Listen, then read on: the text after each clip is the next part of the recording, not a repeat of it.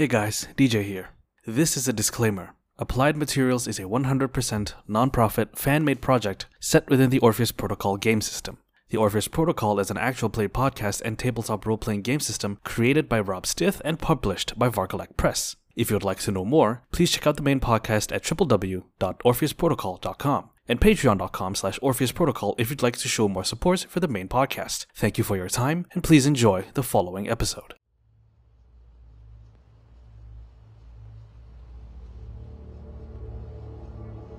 Welcome to Applied Materials, an Orpheus Protocol fan server production. My name is DJ and I will be your host for tonight. Joining me on our journey into the unknown are Yoreen as Seshi Kush, Renee as Mara Vanilor, Laurie as Erky Lindstrom. Tonight's episode, Land of the Unburied, Part 1. Land of the Unburied contains violence, droves of the undead, unforeseen outcomes, and a grim sense of foreboding. Consider this your warning.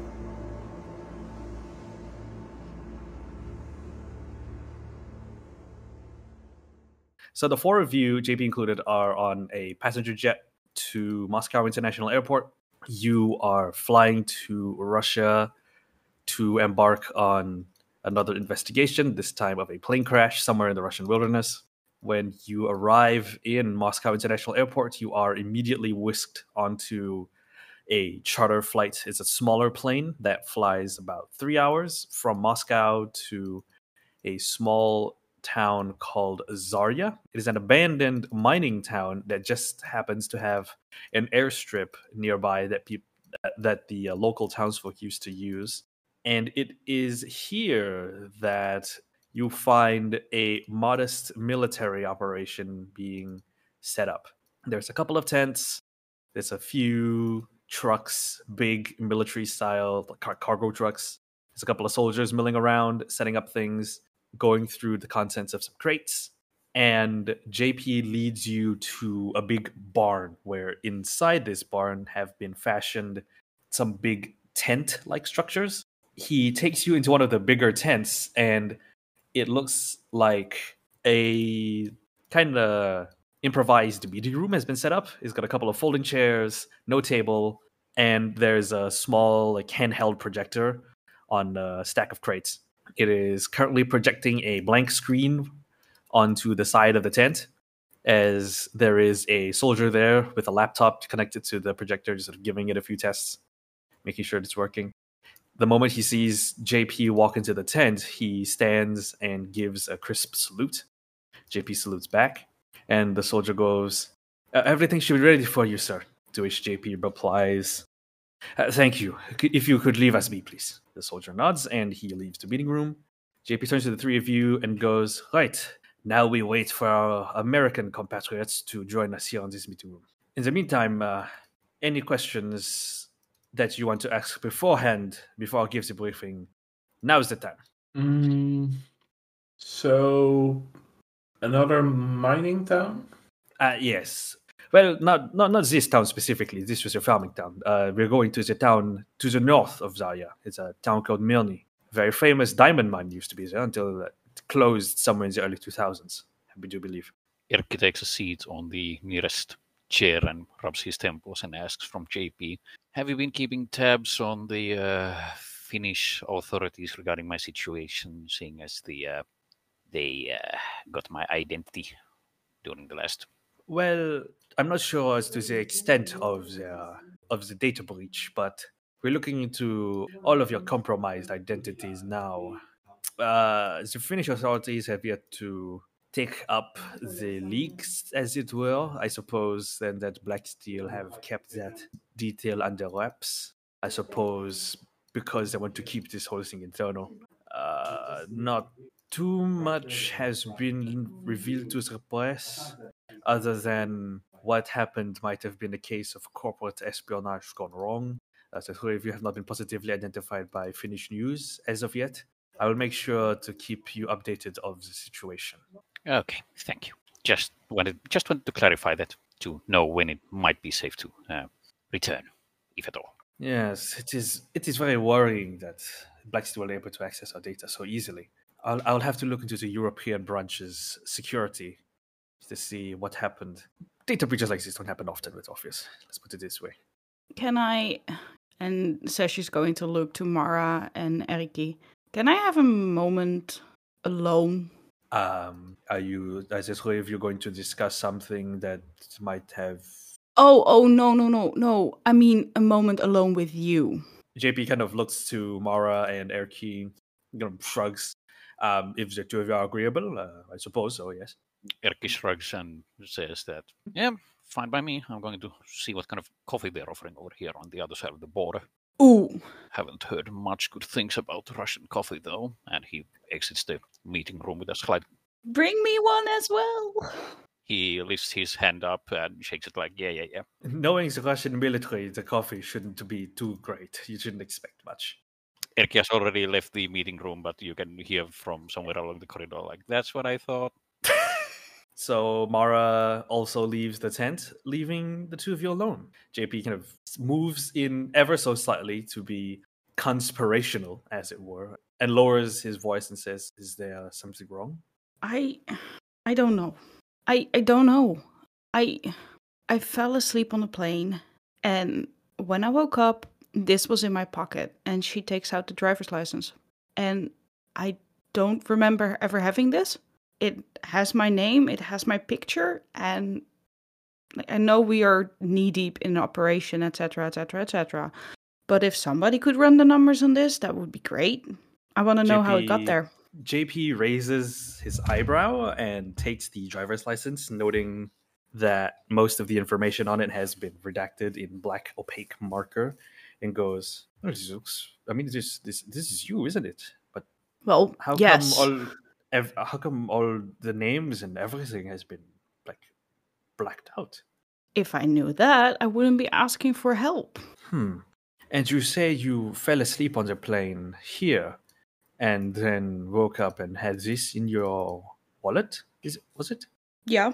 Did you perchance see anything, dream anything, or did you make contact with some other entity on board the flight that we were not privy to, or? Not that I'm aware of. I had a dream, but that was just a long forgotten memory that came up. So a dream that was a memory, right? And you didn't have this before you had this dream, yes? No, I haven't seen this piece of plastic in years, if not decades. Mysterious. Well, it does feel like this should be with you, of course, but I can look into it. Records for existing Orpheus agents that hasn't been redacted or anything shouldn't be too hard to look into. I'll look into this, but you should take the card back. And he takes out his phone and then snaps a picture of the front and the back of the driver's license, and then hands it back to you. We should focus on the mission at hand, but while I suppose we are waiting for our American friends, I can do a little bit of digging for you. While you're digging, maybe the name Roger Jacobson helps you out a little bit. Roger Jacobson. He's typing this into his phone, and then he nods and goes, all right, sounds like an American name, but I will look into it. I promise you that. I can't promise you any answers because we are still on mission, so... Yeah, I know. Other question, do you have some, one of those hand sanitizer thingies? Hand sanitizer? Or just rubbing alcohol, that's fine too. Rubbing alcohol? I don't have any on me. But I think if you go outside and look for perhaps a medic or a medical tent, they might have those tiny little alcohol swabs that they use to clean your arm for, giving blood and stuff like that. Right, medics, yes. Okay, I'll be back in Americans are loud, so I'll probably hear when they have arrived. Do you even speak the language? They don't speak normal English? Agent Kush, these are Russian military, not American. The only language they speak is Russian. Okay. No, I don't. I might have someone who can help you, though. In fact, knowing him, he should be here already. You see him sort of tap rather fervently on his phone. Looks like he's typing out a text message. A couple moments later, you hear his phone vibrate, and he goes, he's here already. Good. Just go outside. It's a central area. at the entrance of the barn, you will find a man who looks very much like a university professor because he is. He is one of our contacts for today's mission. His name is Dr. Gennady Volkov. He will be accompanying us for our mission today. But since the Americans aren't here yet, you can go to him. He understands English well enough. He can help you translate. Okay. Thanks. And Shashi will head to Dr. Volkov. JP nods, and just before you leave, you can see him walk to the laptop that was left behind and plug in a thumb drive and start typing. You leave the tent. Mara, I assume, is still standing outside. That is correct. And a few minutes have gone by. Erky, I want you to roll a luck check for me, please. A luck check. Okay. That would be a 1, 2, and a 2, so that would be a -3, I guess.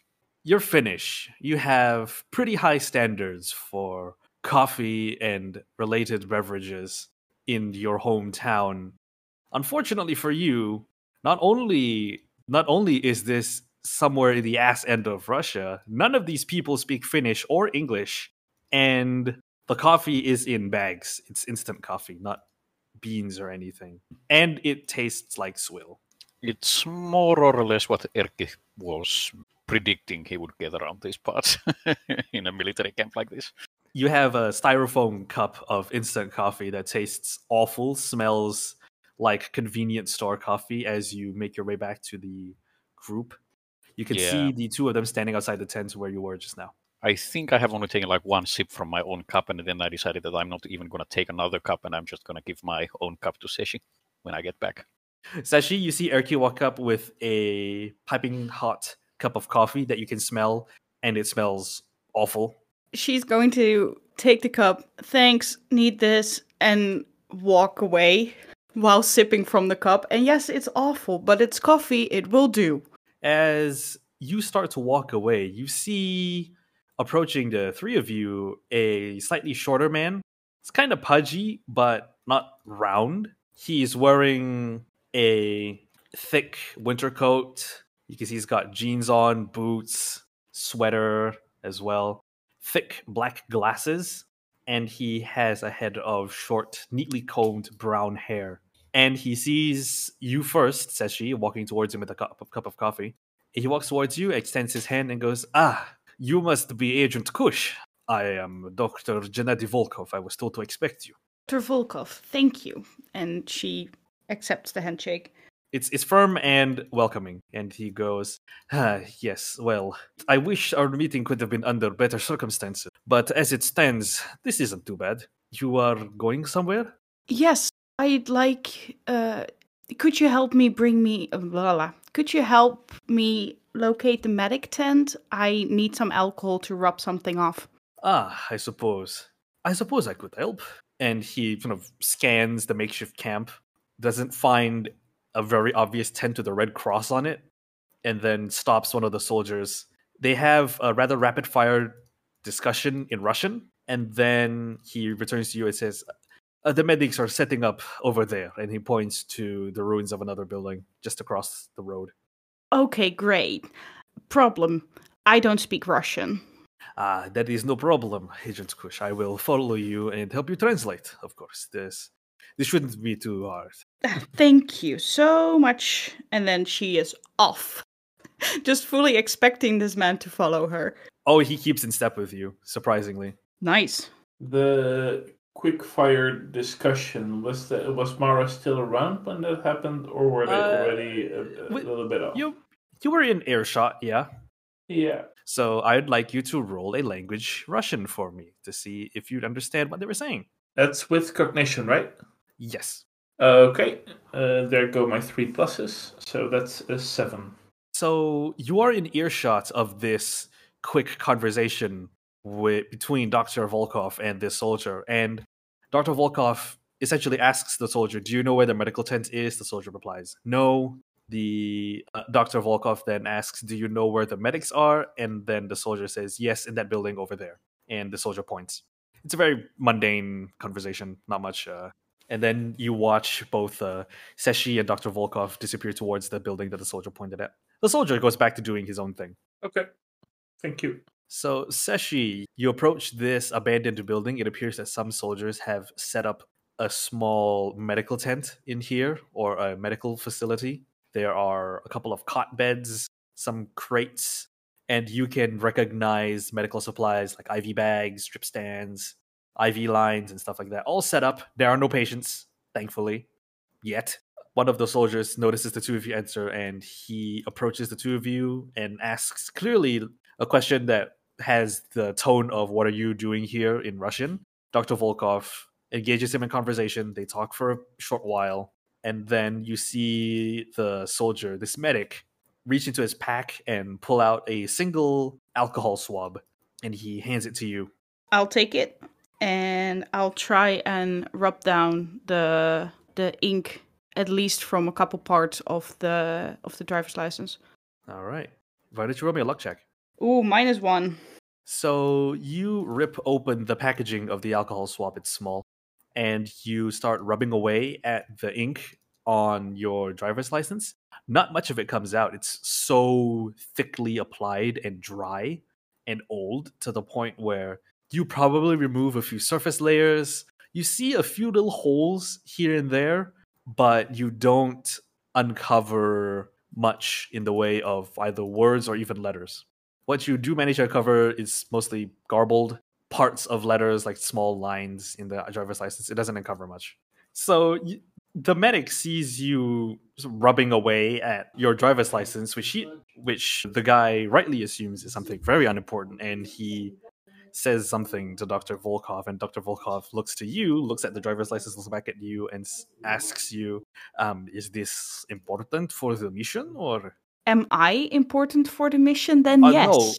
No. What I mean is what you're doing with whatever it is that you're holding and rubbing with that alcohol swab. Well, this is important for me. I am important for the mission. Therefore, this is important for the mission. I think we should leave the man to his business. In any case, the Americans should be arriving soon. I just received a text message from JP's saying that the Americans' flight here into the town has just touched down. They should be here in a few minutes. Ugh, fine. She'll reluctantly follow him out of the tent. He nods and smiles rather genially at the soldier, who sort of brushes him off. So the three of you go back to the tent, sit down, kind of talk idly or sit in uncomfortable silence. When outside you hear the sound of a land vehicle pull up, several sets of footsteps approaching the tent, and then entering the tent you see two men and a woman enter. One of the men is a bit taller, looks a bit younger, kind of mid-20s-ish, kind of quite well-built, sort of soldierly build, short brown hair. But the most noticeable thing about him is the presence of this great big battle axe on his back. Behind him is another man, also similarly military-ish build, short, crew cut, brown hair, brown eyes. And right behind them is a lady, slightly younger, also kind of mid-20s. Sunglasses, jacket, jeans, shoes. Looks kind of like a valley girl, but doesn't really belong here. JP nods to the three of them, and the Americans take their seats. And JP goes, Good. So, a bit of introductions are in order. Team Coldheart. This is American Operational Cell, codename Dog Walkers. He gestures to the ladies. This is Agent Lucy Mercury. He then gestures to the guy with the axe and says, This is Agent Garrett Hardy. And then he gestures to the last dude and says, And this is Agent Toby Burke. Mara will nod each of their names and say, I'm Mara. Erky will also nod to all three of them and say that Erky Lindstrom. Says she uncharacteristically goes last and says, just squints her eyes again at the mention of dog walkers. Says she. And that's all you need to know. JP moves to where the laptop is, turns on the projector, types a few things, and goes, Right then, if everyone's ready, we shall begin the briefing. Good afternoon. For our American friends here, my name is JP. I will be your handler for this operation. Codename Darkwood. The situation is as follows. Approximately 20 hours ago, Cathay Pacific Flight 152 crashed into the Russian town of Mirny in the Sakha Republic. We are currently in Zarya, an abandoned town south of Mirny. we will be using this place as a staging point because of circumstances that will be detailed later on this briefing. Now, you might be asking yourself, why is Orpheus responding to a plane crash? Well, firstly, the plane was hijacked. It didn't crash because of, internal factors. The hijackers were confirmed from sources on board the flight as members of the private security organization called Black Steel Industries. Oh, those guys. Erky grunts. Secondly, we have also confirmed that the objective was to secure this. And he presses a button on his laptop, and projected onto the side of the tent is a picture of what looks like a carrying case. It's open, and there are several vials of glass filled with some sort of liquid and some strange-looking thing floating within this solution. And the case itself is padded, and it looks as if it's also cooled, self-cooled. And he says, this is a cryogenically frozen flesh sample from a flight that agents Kush and Vanillor here had a part in saving from certain destruction. Oh no. Mara will blink. The both of you are reminded of that ill-fated flight, of the screams of terror as a wave of the undead swept through the passenger jet, consuming several passengers before the plane was brought safely to a stop in an airport and the contagion contained by Orpheus. I'd like you to roll a horror check, please. Just Mara and Sashi. I got a +1, and discipline goes with cognition, right? Yes. Yeah, so that's a total of 5, and I'll leave it at that. I'll take my +1 in lieu of rolling, because I don't want to. So that brings it up to a 4. So the both of you pass, standing to lose 4. Going to prevent that. I will spend to strain the 4 with my force of will. Well, no, it's not force of will with my clarity. And I'm going to prevent it with my force of will. This new information sends a chill down your spine. You didn't expect to be reminded of that plague so soon. JP continues. Third, the virus sample was being carried by this man. He taps another button, and the image on the screen changes to a Caucasian man. He looks rather European. Blue eyes, brown hair, the thin-rimmed glasses, 5 o'clock shadow, sharp chin, and says, "This is Dr. Anton Rubinov, a virologist and contagious diseases expert working for Orpheus that was in the process of transporting the sample to his colleagues in Hong Kong for further analysis. Fourth, Dr. Rubinov was not alone. He was traveling in the company of 2 off-duty Orpheus agents."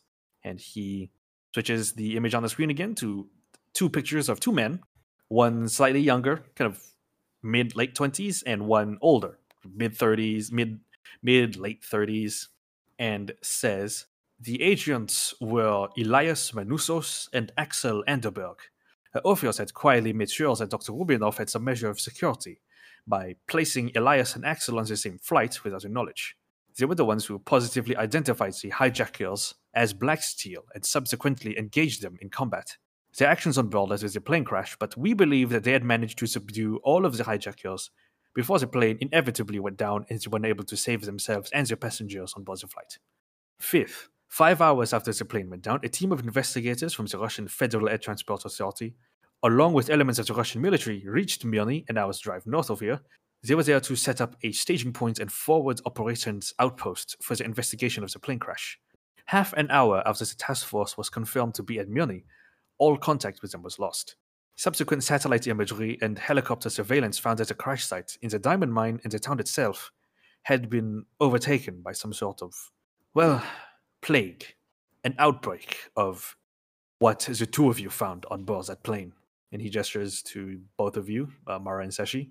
Oh no. We also have unconfirmed reports of undead in and around the town itself. So our mission here is as follows. Our first objective is to recon Mirny and re-establish contact with any surviving Russian military or Air Transport Authority personnel in the town. Dog walkers, you will take point on this part of the operation to secure a safe zone in the town for us. Coldheart, you will follow after the dog walkers have secured a defensible position in Mirny. To that end, I have coordinated with Russian military and located a potential safe house for us to use. The main hospital in the center of town. It is a defensible location, central in the town, and it is close enough that we are able to both exfiltrate and reach the diamond mine in the same amount of time. Dog walkers, your first objective will be to secure the hospital, report back to me, and then await further instructions. Next, you are to contact Russian authorities in the FSB using the code phrase "in a quiet lagoon." Your expected response will be "still waters run deep." You'll be then diverted to our contacts in the FSB Special Operations Branch and will report the situation to them. After that, report back to me and we will move our operation into Mirny. He looks at the three of you and says, "That is for the dog walkers, of course. We will be waiting for them to report back to us and then we will move." Following that, dog walkers, you are to spearhead an offensive towards the crash site and secure the surrounding area. Along the way, you will recon the damage to the mine and then report back to me. Any abnormalities are also to be reported, along with any other surviving Russian personnel or townsfolk that you find. Once done, you are to hold position at the crash site and pull security for Coldheart. Coldheart, approximately half an hour after the dog workers have commenced their security operation, you will follow in their path and get to the crash site. Your priority there is to investigate the crash site and determine three things. If all Black Seal operatives are dead, if Dr. Anton Rubinov, Elias Manusos, and Axel Anderberg are alive, and ascertain the location of the virus sample. Once you have conclusively completed these objectives, report back to me and then await further instructions. Are there any questions? Nope. So we go in after them, and Mara gestures the dog walkers. How long do we have to wait? 15-20 minutes tops. They will basically be clearing a path for us, so our journey will be unimpeded. Oh, okay. That sounds fine. Any other questions? Erkki shakes his head. Good. If there are no further questions, the dog walkers gear up and get ready to head out. In 10 minutes, we can spare no more time to wait. The three Americans behind you, they get up and head outside, leaving the three of you and JP in this tent alone. Shortly afterwards, you hear a couple more sets of footsteps approach the tent, and you find Dr. Volkov has entered, along with another woman. She is mid-30s, black, curly hair, kind of freckles, brown eyes. She's wearing a winter coat, pants, and trekking boots. And JP looks up and goes, you've already met Dr. Gennady Volkov. He's going to be following the four of us as we move up. You haven't met, though. Carla, was it? The woman nods and approaches the three of you with her hand extended and goes, I'm Agent Carla Krasinski, American NTSB. She will accept the hand and say, Sashi. Erkki follows suit and introduces himself as Erkki Lindström. And Mara will introduce herself as Mara. Carla goes on and says, JP said that we needed an expert in airline crashes to help you guys investigate this clearly dreadful tragedy, and it just so happened that I was in Europe. I was already investigating another air crash, unrelated to Orpheus, don't worry about it, but he needed my help, and here I am. I'll be following you guys after the other Americans clear a path into the city. Gee, lucky us. I'm sorry, that's nothing personal. This is just the how manyth air crash we have had in the last couple years, JP? Several, yes. It's an unavoidable tragedy, it seems. Although, to be fair, the only time that one of those airlines actually crashed was this one. If I'm not too terribly mistaken, the actions of off-duty Orpheus agents such as yourselves on board those other flights saved the lives of many, many civilians. Okay, yes, that's valid. It's still a tragedy that innocent lives were lost, but you did what you did. You did what you had to do in the face of insurmountable odds and came out on top. Yes, but I don't know. This virus, last I saw of it, it's bad. It's really bad. JP nods, and Dr. Volkov says, I read the reports of what happened aboard your flight. Agent Vanalor and Agent Kush. It was not pretty. Anton, he was trying to figure out what that whole contagion was. He's one of the few virologists employed in Orpheus, you see. And we are a rare breed, we are. I was a good friend of his, a colleague. We graduated from the same university together. He was the one who brought me to Orpheus, and he was the one who showed me that contagion. The last I heard from him, he was on board this flight, yet crashed, unfortunately. He was going to a private laboratory in Hong Kong looking for help from our colleagues in Asia, as it were, because as brilliant a man as Anton was, he was not brilliant enough to figure out what this contagion was. And so I suppose it falls to me to pick up where he left off. So you went towards the city where we left from, and also why wasn't he on a private flight?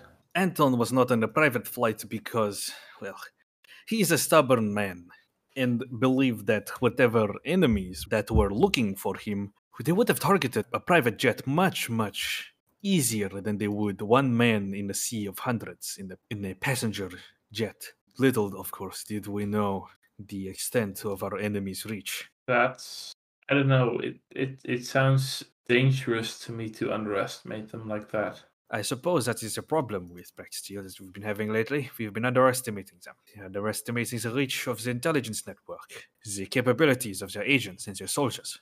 It is not good, to be blunt. Yes, but one crisis at a time. Let's try and get through this first. Yes, let's. So you sit around the tent, wait for an agonizing 10-15 minutes, and a few minutes after that, JP receives a radio message. You can see that the Frenchman has actually changed out from his usual nerdy looking tweed jacket into combat fatigues and a tactical vest. He's with a radio clip to his shoulder. He's still carrying the briefcase though, which would have struck you as weird, but as you have seen, you know that this briefcase is something else. And you can hear a tinny voice on his radio speak in Russian accented English. You can't quite hear what it's saying, but you see JP sort of raise a hand, click the transmit button on the radio, and says, "Rosazat, we will be moving out now." Looks at the three of you, and he looks at the three of you and says, "Right, well, the Americans have done their job and secured a route for us into the town. We will now be following in their footsteps while they secure the hospital. Hopefully by the time we reach the town and the opposition, they would have secured the hospital proper. If you would head outside to the jeeps, please." He ushers you out of the tent and towards a bigger truck. You can see that it has seats in the back. It's one of those cargo trucks, like for the military, with long wooden benches in the back cargo area. Soldiers help you get into the truck and belt in, as it were. And within a few minutes, your truck is trundling out of the Zarya town limits on your way to Mirny. And as you leave the town, you can see the soldiers rushing around, packing up things, putting them back on trucks and jeeps. It appears that they're packing up this camp to follow you to the town. Just checking what I remember from these trucks. If I watch movies, then I can only see out of the back, right? Yes. Okay. A couple minutes pass, and the truck trundles slowly to a halt. And you can see that the driver taps on the window at the back of the cab. JP sort of responds. The guy slides open the window. They converse briefly in English, and then JP looks at the five of you and says, "Right, so it appears that the American... I'll say it again. It appears that the American team left a little gift for us on the road. Specifically for you, Dr. Volkov. If you would be so kind as to get out and take your sample." Dr. Volkov nods, unbuckles his belt, and makes to leave. Would any of you like to join him? Oh, yes. Yeah, I'm not gonna leave the doctor alone. I think I'm going to stay in the back of the truck and keep an eye out on the road behind us, just in case there are some potential unwanted surprises lurking still in the woods that the American team might have missed, just so that I can alarm the everyone else in case something creeps up behind us. So Mara says I'd like the two of you to roll... Actually, no. I'd like all three of you to roll an awareness check with your perception, please. Got a -1 and my perception is 3. I Rolled a -2 on my dice, which would bring my perception down to 0. So I'm going to cancel that out with 2 mental strain, which is the max I can spend. So what did you get, Sashi? A 2. I think Mara will activate a rank 2 sensory field. So that means I cannot be surprised by entities up to 1 area away. And stealth cannot exceed in my area or an adjacent area. I have a +2 to awareness. Well, with my +1 on the dice and my 2 perception, I have a 5. I took a +2 in lieu of rolling, so that would be a 5. You guys don't really notice anything in particular. As Mara and Sashi get out of the truck, Erky, you move towards the back of the truck, but don't get out. Just sort of looking behind you guys, making sure that you're clear. Seshi and Mara, the two of you follow Dr. Volkov out to the front of the truck, and I would like the both of you to make a horror check. That's 6 for me. This counts as a new scene, right? Yes. So as I said, Rob cursed my dice. So those are going into dice jail. I take a +1 in lieu of rolling, which brings that to a 4. And I will spend strain to bump that up to a 5. So the two of you pass, standing to lose 3. I will take none of that. Same. The three of you come across a sight on the road that is rather stark and grim given the circumstances. It looks to be a Russian soldier, a rather young man, although you can't really tell that he's young anymore because he is very much dead. There is a trail of blood leading towards the corpse that lies sprawled on the asphalt. His entrails appear to have been trailing behind him, as they are now stuck underneath his corpse, and you can see them. It smells very distinctly of rot and death. Even more so to you, Seshi. You know what fresh blood smells like, and you know that it smells very appetizing to you. This is the complete opposite. That's horrendous. She will cover her mouth. The smell is even worse for you because this is flesh and blood, and you are keenly more sensitive to it than Mara is. Dr. Volkov seems to pay this no mind as he makes his way towards the corpse. You can see that next to the corpse are also several bullet casings. He nudges the corpse with his foot. It appears to be very dead. He kneels, and from his pack pulls a small scalpel and a set of tweezers, cuts off a piece of this guy's cheek, uses the tweezers to place it into a glass petri dish, closes it up, seals it nice and tight, and then puts it into a hermetically sealed case that he then stuffs into his pack and says, "Right, the Americans appear to have left us a fresh corpse, as it were, to collect samples from. This will be good. Unfortunately, I very much doubt that we will be able to recover the original sample, but this should suffice." Oh God.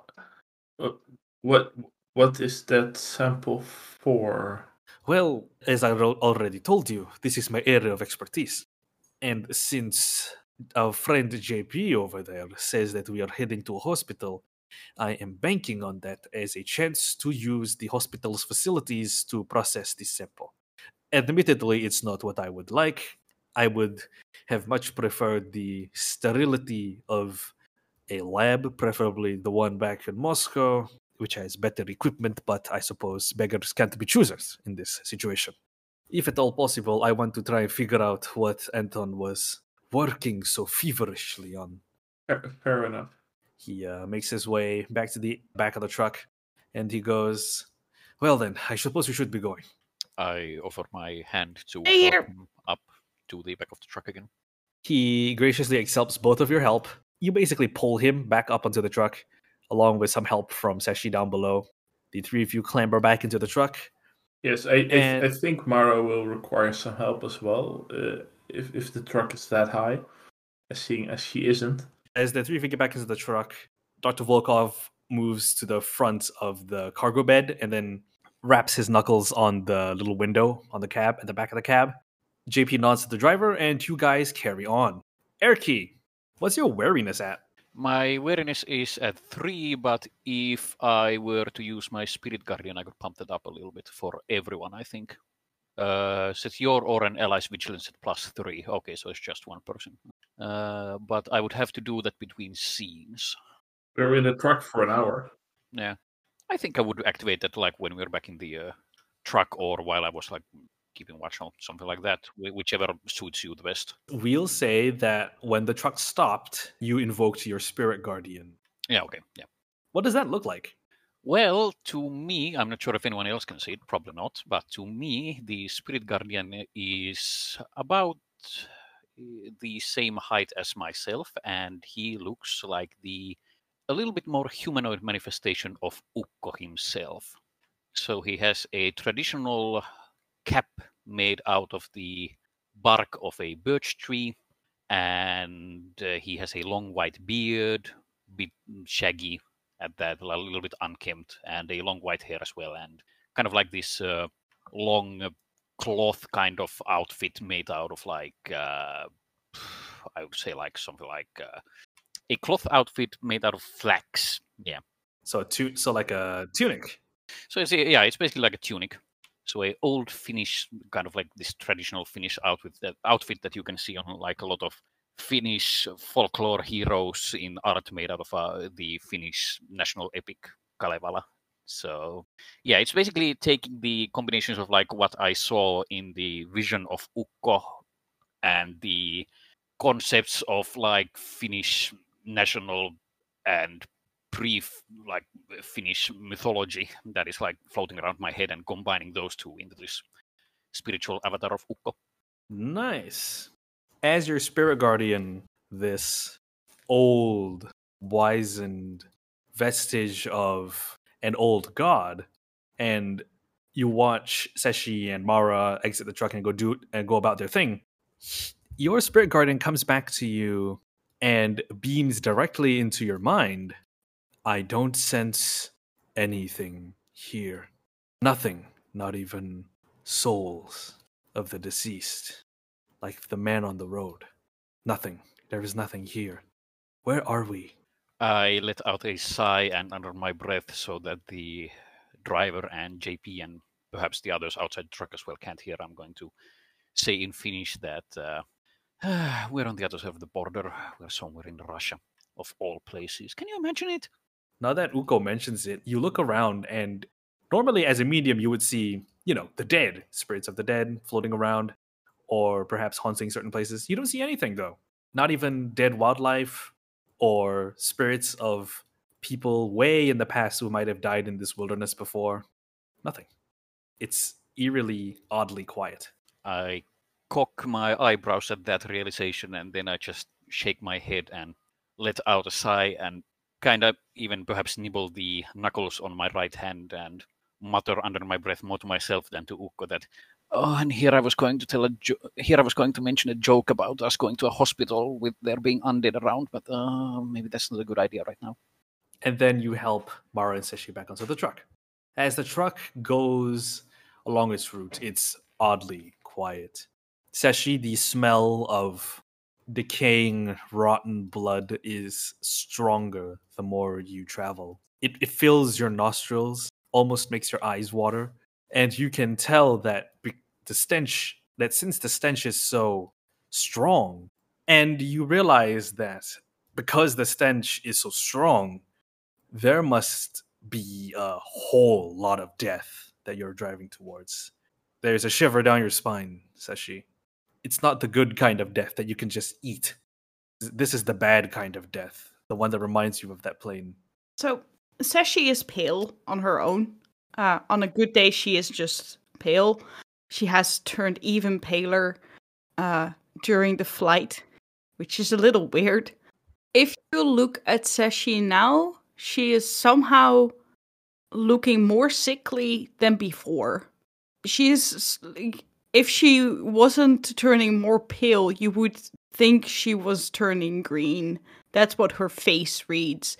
And out of her pocket, she draws a handkerchief and quickly binds it around her head, just to function as some sort of mask, in the hope to lessen the amount of stench that reaches her nose and her mouth.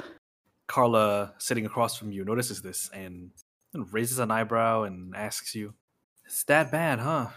Oh, it's so much worse. I mean, yeah, I can smell it from here, but it's worse for you? Oh, yeah. Sensitive nose, huh? You could say that.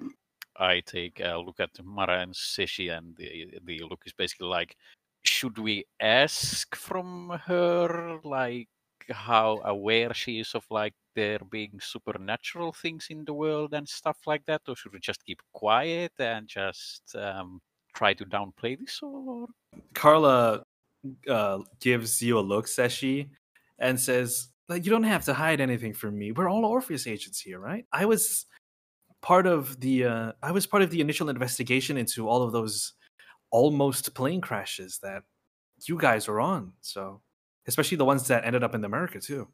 Carla, can I ask you a question? Go ahead. Do you always go around and just ask everybody, so what is the special thing you can do? Because most of us don't really have special things we can do. We just suffer from conditions that we don't like to be remembered about. Erkki was about to say something, but at that remark, his mouth is like kind of hanging open, and he closes his mouth slowly and just looks at the back of the truck again and at the road they are leaving behind, and just remains quiet. She raises her hands in surrender and goes, "Okay, I won't pry. I'm just a little curious, that's all." So I smell more than, in this case, smell more than some others. And it's kind of rude to ask, just like, so what's your thing? You will find out my thing if it's necessary. Okay, yeah, duly noted. I won't ask any more. And she goes back to reading a book. The rest of the drive passes in this tense, uncomfortable silence until you feel the truck start to slow down. And JP slides the back window open in the cab and says, "All right, we're coming up on the... All right, you lot, we are coming up on the perimeter of Munich. The truck is going to slow down at this point, but still keep your eyes open. The road is clear for the most part, but we can't expect that to stay that way for long." At this point, Mara will activate her sensory field again. I would also like to let the DM know that my vigilance right now is at 6, thanks to the Spirit Guardian being active. Amara, with your sensory field, you sense the... what rank is your sensory field at? Is it rank 1 or rank 2? Rank 2. You extend your telekinetic senses, and you find several more... and you sense several more corpses littering the road in front of you. They feel like dead as opposed to undead, and they appear to have been blown away by some sort of force that originated from some point in the road, like a single point, but you're not sure like what happened. Maybe it was an explosion, maybe it was something else, you don't know.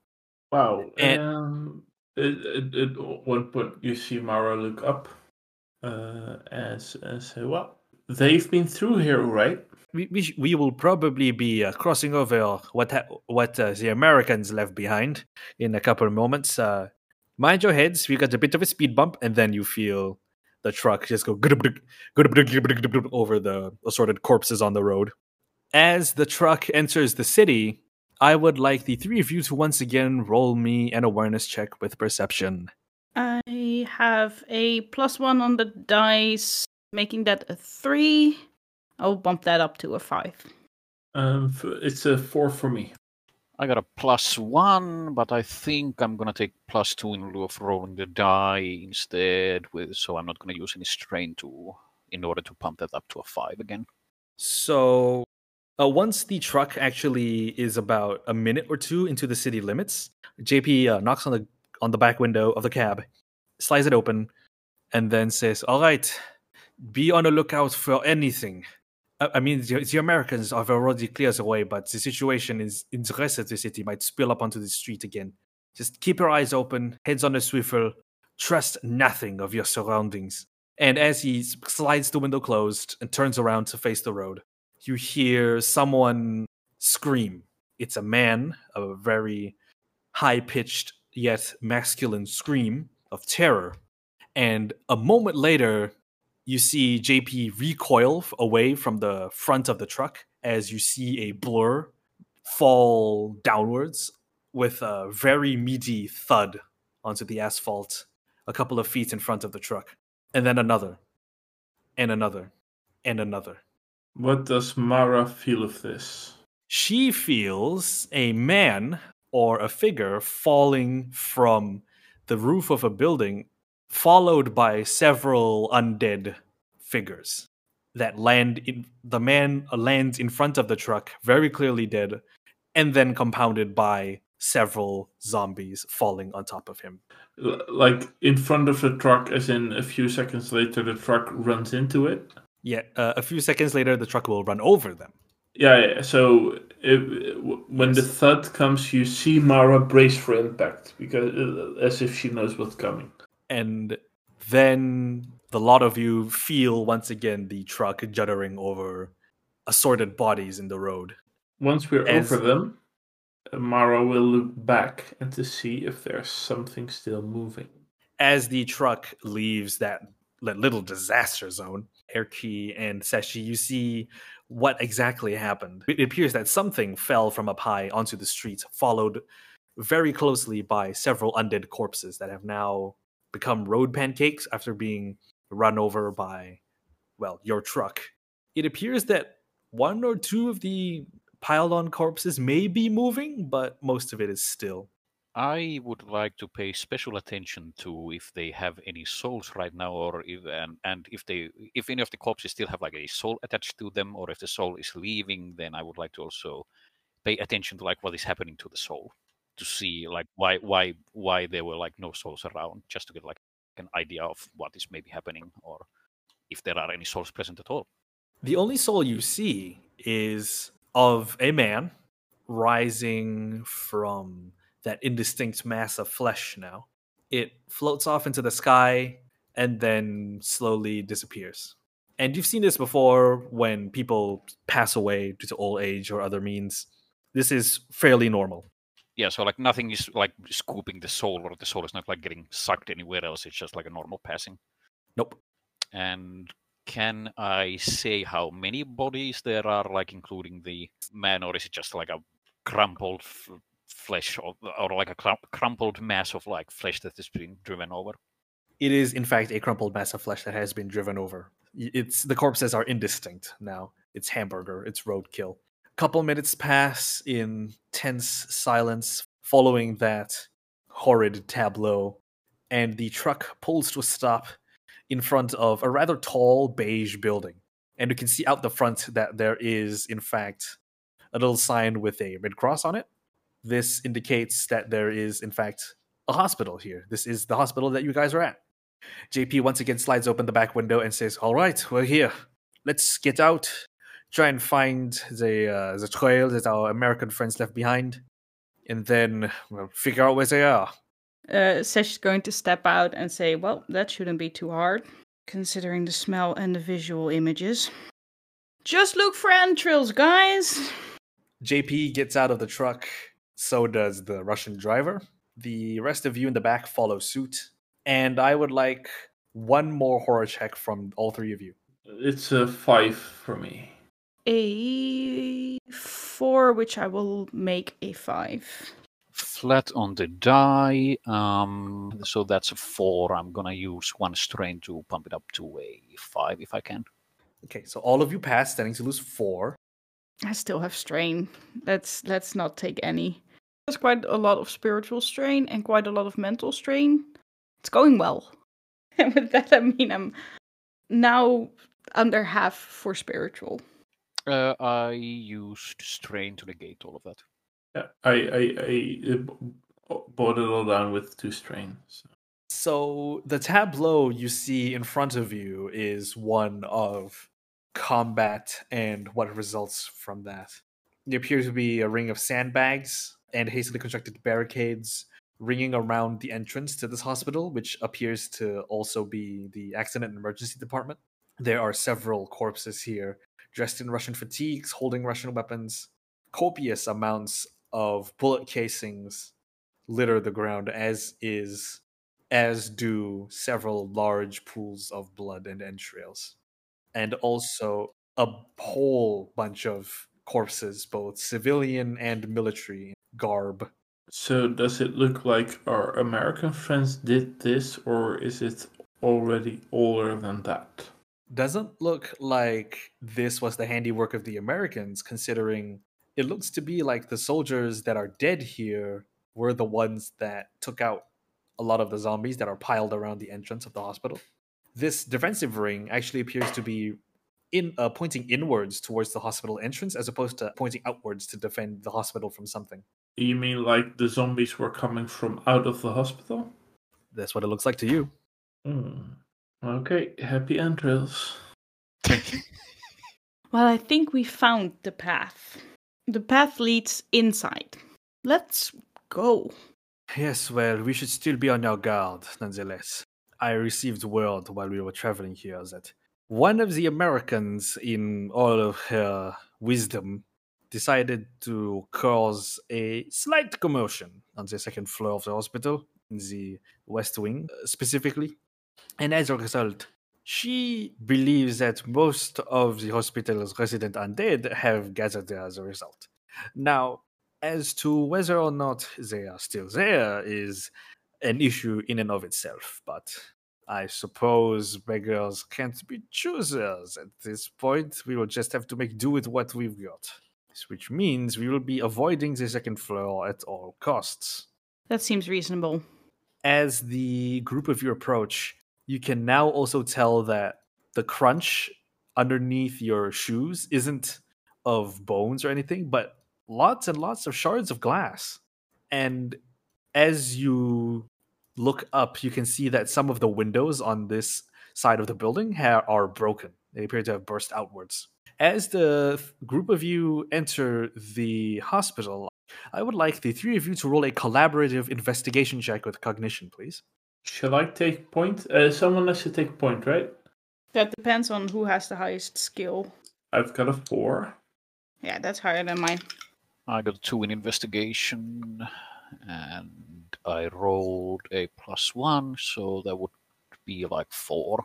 Could maybe pump it up to a 5 as well by using ones. Yeah. So, my result is a 6, and I'll keep it at that. Yeah, I'm using one strain to boost my result up to a 5. Oh boy. I rolled a flat on the dice. But that's okay. Let's try that. That's better. That's a +2 on the dice. Making that a 4. You had a what, René? 6. 6. And I had 5. Okay. Then I will spend 2 strain to match your result. So also a 6. So the collaborative check rounds out to a 9, because that is a +3, since you matched results with Mara. You find the trail that the American team left behind pretty easily. Fresh blood, especially since, Seshi, you can very distinctly differentiate between the cloying scent of undeath in here from fresh blood that has been spilled. Along with, of course, fresh bullet casings, new other corpses that appear to have been killed with no sign of any other allied bodies like Russian soldiers or what have you.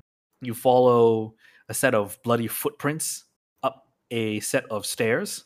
This trail appears to lead up to the third floor, and then it stops and then starts again in like the little awning that is in between like the third floor and the fourth floor in the stairwell. And as you follow these footsteps, you soon see why. It appears that both the staircases in between the third and the fourth floor have been barricaded hastily by a bunch of beds, shelves, ivy stands, anything that apparently someone could have gotten their hands on. They've stuffed the staircase pretty much with a barricade that is high enough to keep out any wandering undead from sort of stumbling up the stairs or casually breaking through the barricade. The bloody footprints appear to stop when it encounters the first barricade, and then mysteriously reappears on the stairs leading up on the other side of the stairwell. What do you do? Is that blood fresh? It's fresh, yes. It's fresh enough, even though it's still like undead blood, but it's been spilled recently very recently. Okay. Yeah. So it's still rotten blood, but just fresher than what we have encountered before. Yes. Oh no. That blood is the same as the blood we saw before. That stuff that the footsteps that stopped at the barricade. And it's fresh-ish. It's fresh from, shall we just call them zombies? It's fresh zombie blood. It's easier. We aren't in some cheesy B movie. Yes, we can call them zombies. JP kind of bends down, kind of takes a look at these footprints and says, yes, these appear to be boot prints, like military boots. Not any brand that I'm familiar with, but I do believe that these were made fairly recently, like probably an hour or so ago, or even lesser. Would that be our American friends, if you're not familiar with the boot prints? Hold on, hold on, let me check. He raises a hand to the radio on his shoulder, clicks the button in, has a quick conversation with his counterparts somewhere else at the hospital. It takes a few moments and then goes, yes, I think, if I'm not mistaken, yes, these are the footprints the Americans left behind. They must have jumped the gap between this handrail and the other one that is across that gap to get past the barricade. Although it's not exactly, one would say, safe. Especially, and I don't think we can manage having Dr. Volkov jump over this gap. It is not exactly what I would call a safe passage. So we might have to find another way up. As long as we avoid the second floor, we should be fine. Reassuring. The barricade was on the 3rd floor. The barricade is set up in the stairwell that leads from the 3rd floor up to the 4th floor. So you know how, like, usually with a set of stairs, there's like one stair that goes up to an awning between the 2 floors, and then another set of stairs, and then the awning for the 4th floor. So there are 2 barricades, one on each set of stairs. Okay. We could try and break down the barricade. But then that would compromise the security of the group of survivors that have holed up in the 4th floor of the hospital. Unless we put back the barricade after we break it down, but still, it remains that we would be compromising security from this stairwell. Unless of course we use this as the evacuation route for later. What do you guys think? Yes, we would compromise the safety for a little bit, but we are with at least three skilled agents here, which means that the sheer presence of us makes the safety higher. Therefore, breaking down a barricade wouldn't really do much for safety, as long as we build it back up. If we do that in a way that we can break it back down from the other side, it would still be an escape route. What I was wondering, if we want to be on the other side of the barricade one way or the other, so we'd have to break it down at some point, right? Whether it's here or somewhere else. That too. And getting the doctor on the other side is essential for the safety of the doctor.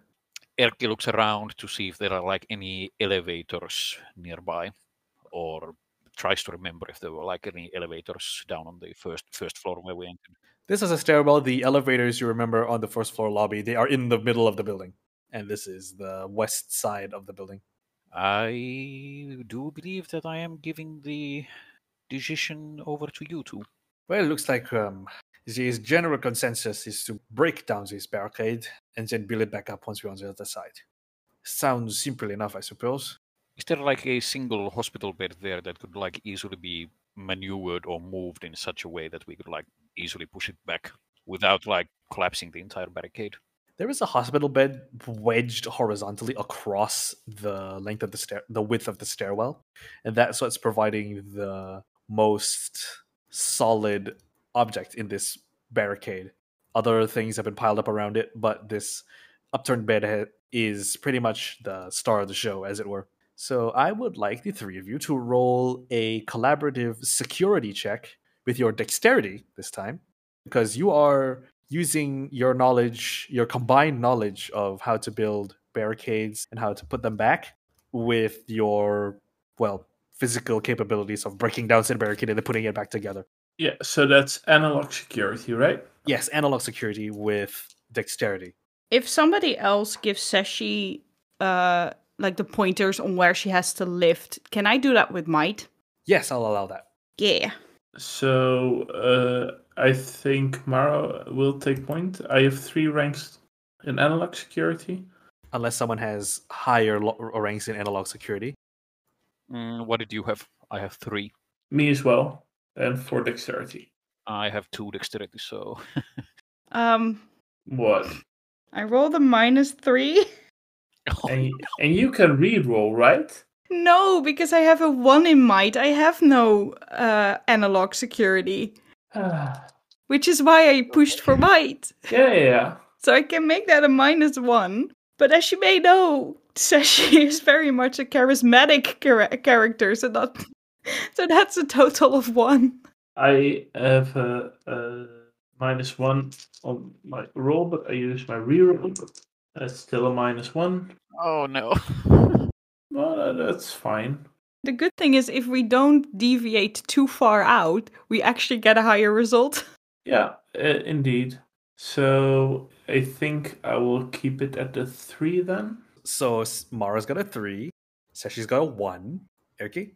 I think I'm gonna be using 3 strain to boost my result up to a 5 or 4. What do you guys think? Is it deviating too much? I think you should just go for a 3 or a 4. 3 or a 4, okay, because I rolled a flat and then I re-rolled and I rolled a flat as well. So a normal result would be a 2 in that case if I don't use any strength. Yeah. I mean, sorry, any strain. So just go up to a 3 then? Yeah, I'm gonna be using 3 or 4 maybe.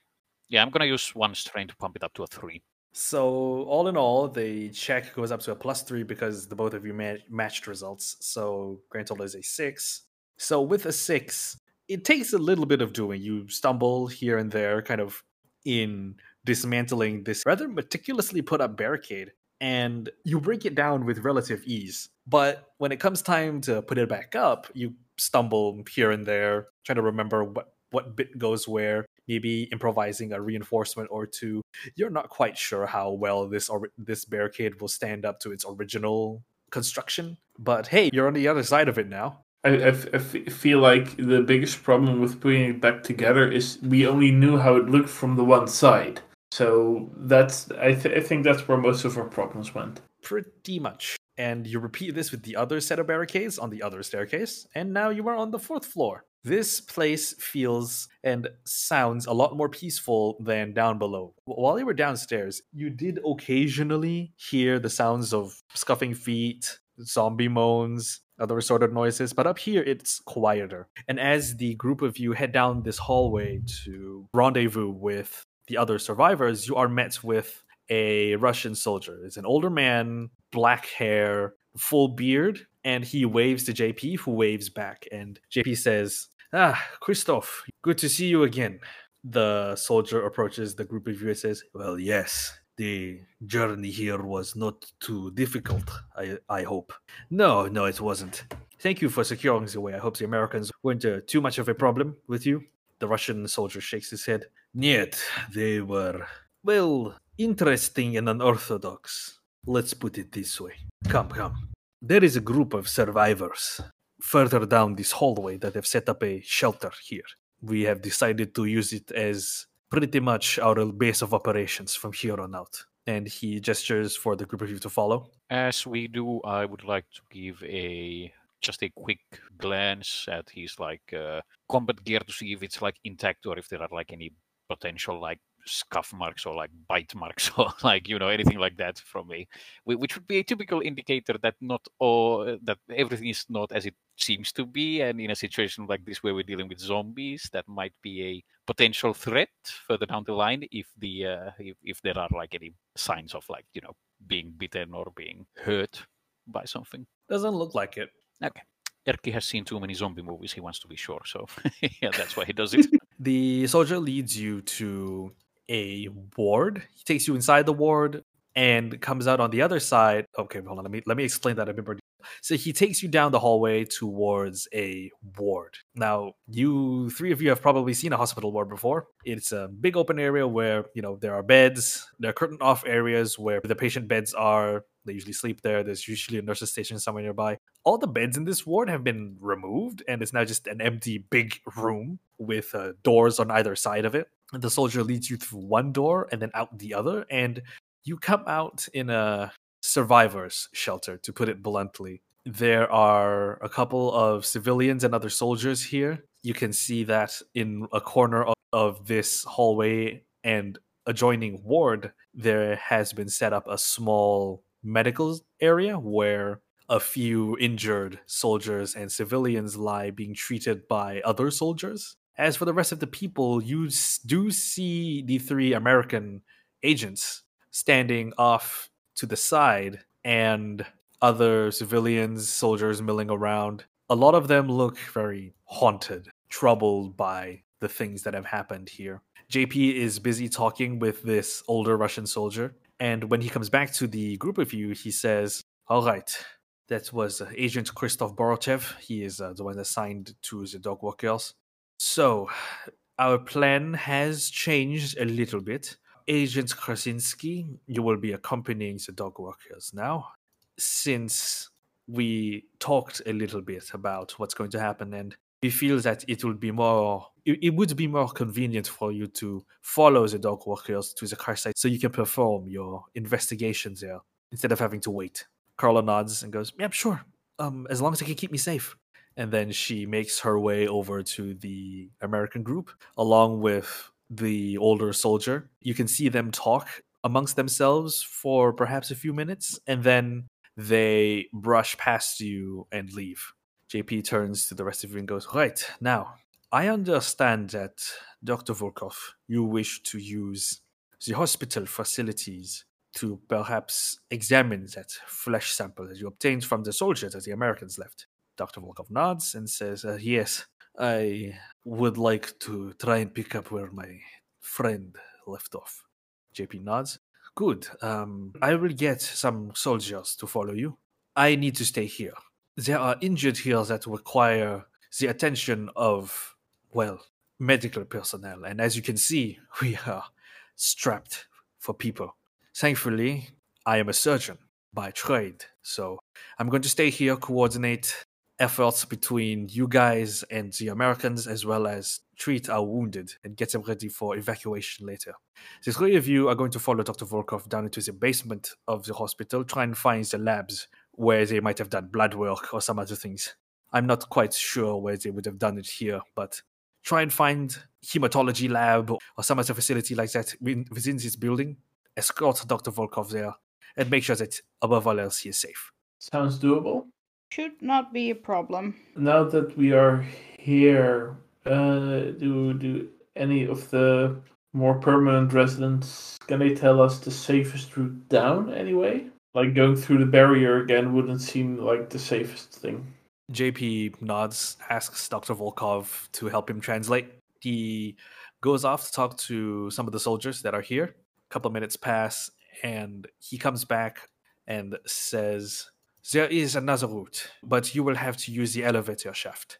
And you can reasonably assume what I'm going to ask you to do when I mention the phrase elevator shaft, yes?"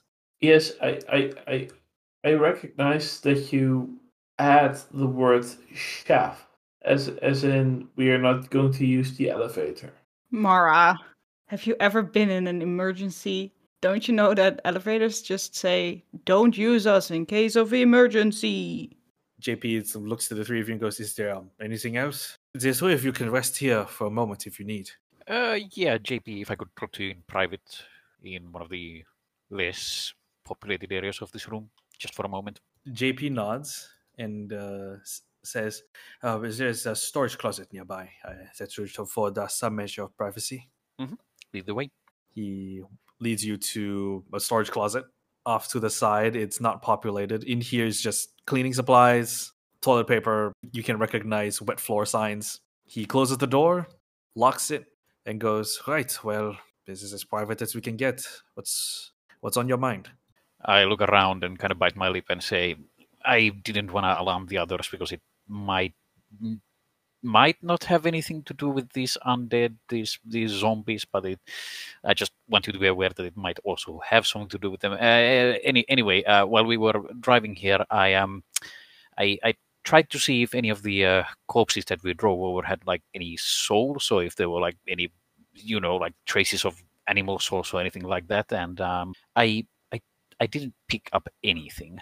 I only saw one soul from the body of, the pile of bodies that we drove over just before we arrived here, that apparently fell in front of you or something, if I heard correctly based on the thumbs and stuff like that. In any case, I only saw one soul leaving from that pile of bodies. So it seems to me, I mean, I'm not a virologist or anything like that, but it seems to me that the reanimation happens after the soul has left the body, and there might be something else in play with this as well, seeing as how, like I said, there were no animal souls.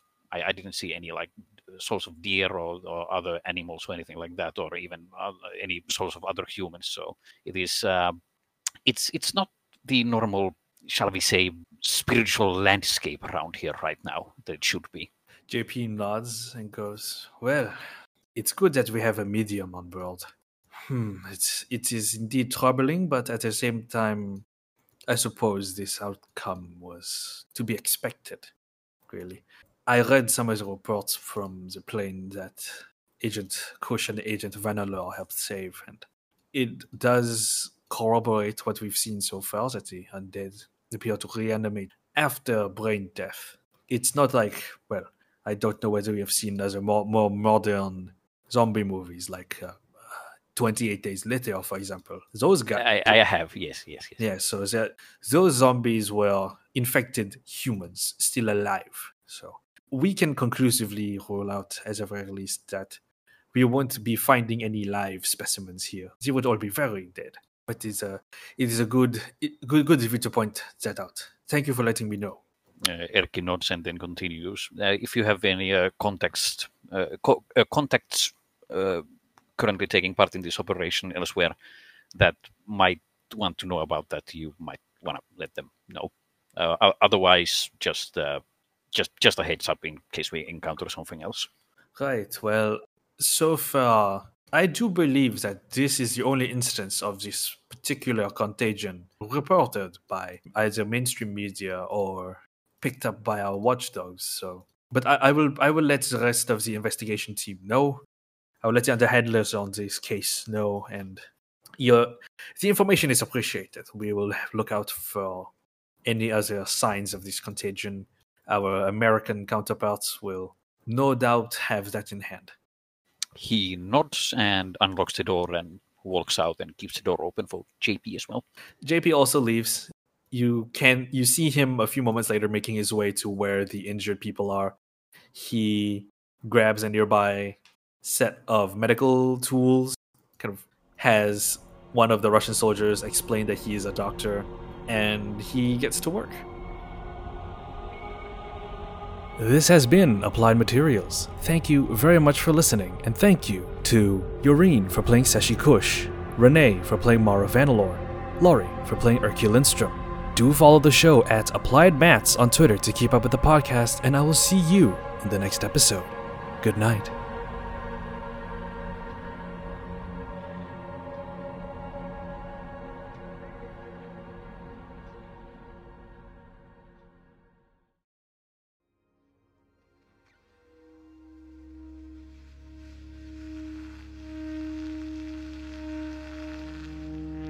Coldheart begin the next step of their investigation and soon receive surprising news from JP. Mundane tasks and less than mundane reveals.